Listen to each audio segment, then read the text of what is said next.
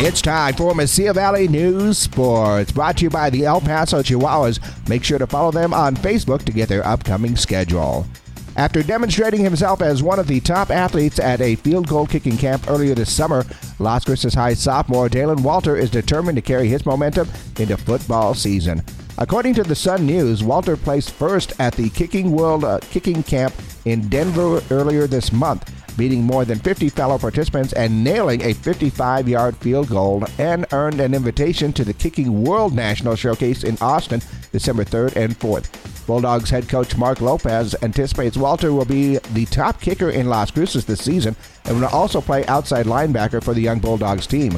But Walter is just excited to help his squad any way he can.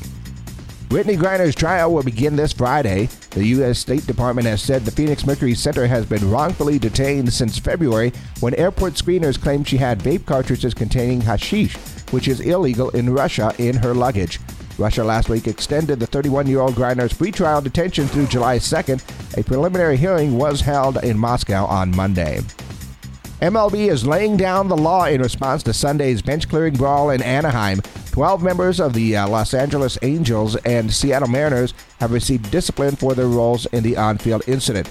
Angels interim manager Phil Nevin received a 10-game suspension for the intentional throwing by pitcher Andrew Wantz while warnings were in place. Mariners outfielder Jesse Winker is being suspended 7 games for actions that caused the incident and for fighting.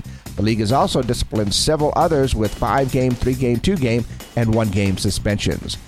And the Chihuahuas return to Southwest University Park tonight to start a home series against Oklahoma City. El Paso will look to end a 2-game losing skid in the matchup against the Dodgers. First pitch is set for just after 6:30. For Mesilla Valley News Sports, I'm Gino Aragon.